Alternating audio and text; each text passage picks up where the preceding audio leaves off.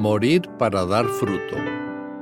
Devocionales de Cuaresma de Cristo para todas las naciones. 26 de marzo. Una promesa irrefutable. Escrito por Abigail Ramírez.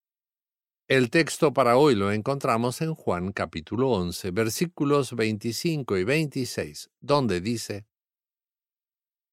Jesús le dijo: Yo soy la resurrección y la vida.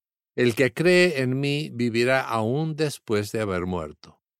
Todo el que vive en mí y cree en mí jamás morirá. ¿Alguna vez te has preguntado por qué las tumbas egipcias son tan famosas que personas de todo el mundo viajan para conocerlas? Claro, una razón válida e importante es que dichas tumbas contienen los cuerpos momificados de los antiguos soberanos de Egipto, que han sido resguardados a través de los siglos. Pero los egipcios no son los únicos que son famosos por sus sorprendentes tumbas. Existen infinidad de tumbas famosas alrededor del mundo donde yacen los restos de nobles y personajes célebres y prominentes. Todas estas tumbas son famosas y reconocidas por lo que contienen en su interior, es decir, por los restos momificados de faraones, príncipes y reyes. Sin embargo, existe una tumba totalmente diferente. Esa tumba también es famosa, pero no por lo que contiene en su interior, sino por lo que no contiene. Me refiero a la tumba de Cristo Jesús.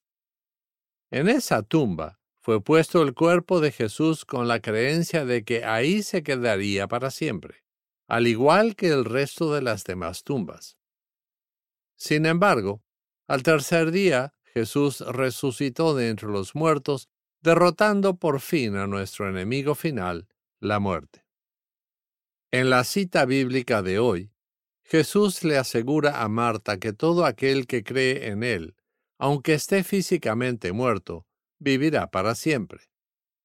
La muerte es la consecuencia del pecado, pero Jesús le da un maravilloso testimonio a Marta. La muerte ha sido vencida y ya no tiene poder sobre aquel que pone su fe en Cristo Jesús. Cristo quiere que sus declaraciones de «Yo soy» lleven a otros hacia la fe. No hay otro Salvador sino Jesús, nuestra vida eterna. Oremos. Amado Padre Celestial, gracias por enviar a tu Hijo Jesucristo a morir en la cruz en mi lugar. Te agradezco, Señor, porque gracias a su resurrección tengo la seguridad de la vida eterna. Amén. Para reflexionar. Si aún no lo haces, ¿qué te impide confiar en Jesucristo como tu Señor y Salvador? ¿Cómo es diferente tu vida sabiendo que tienes asegurada la vida eterna con Jesucristo después de la muerte?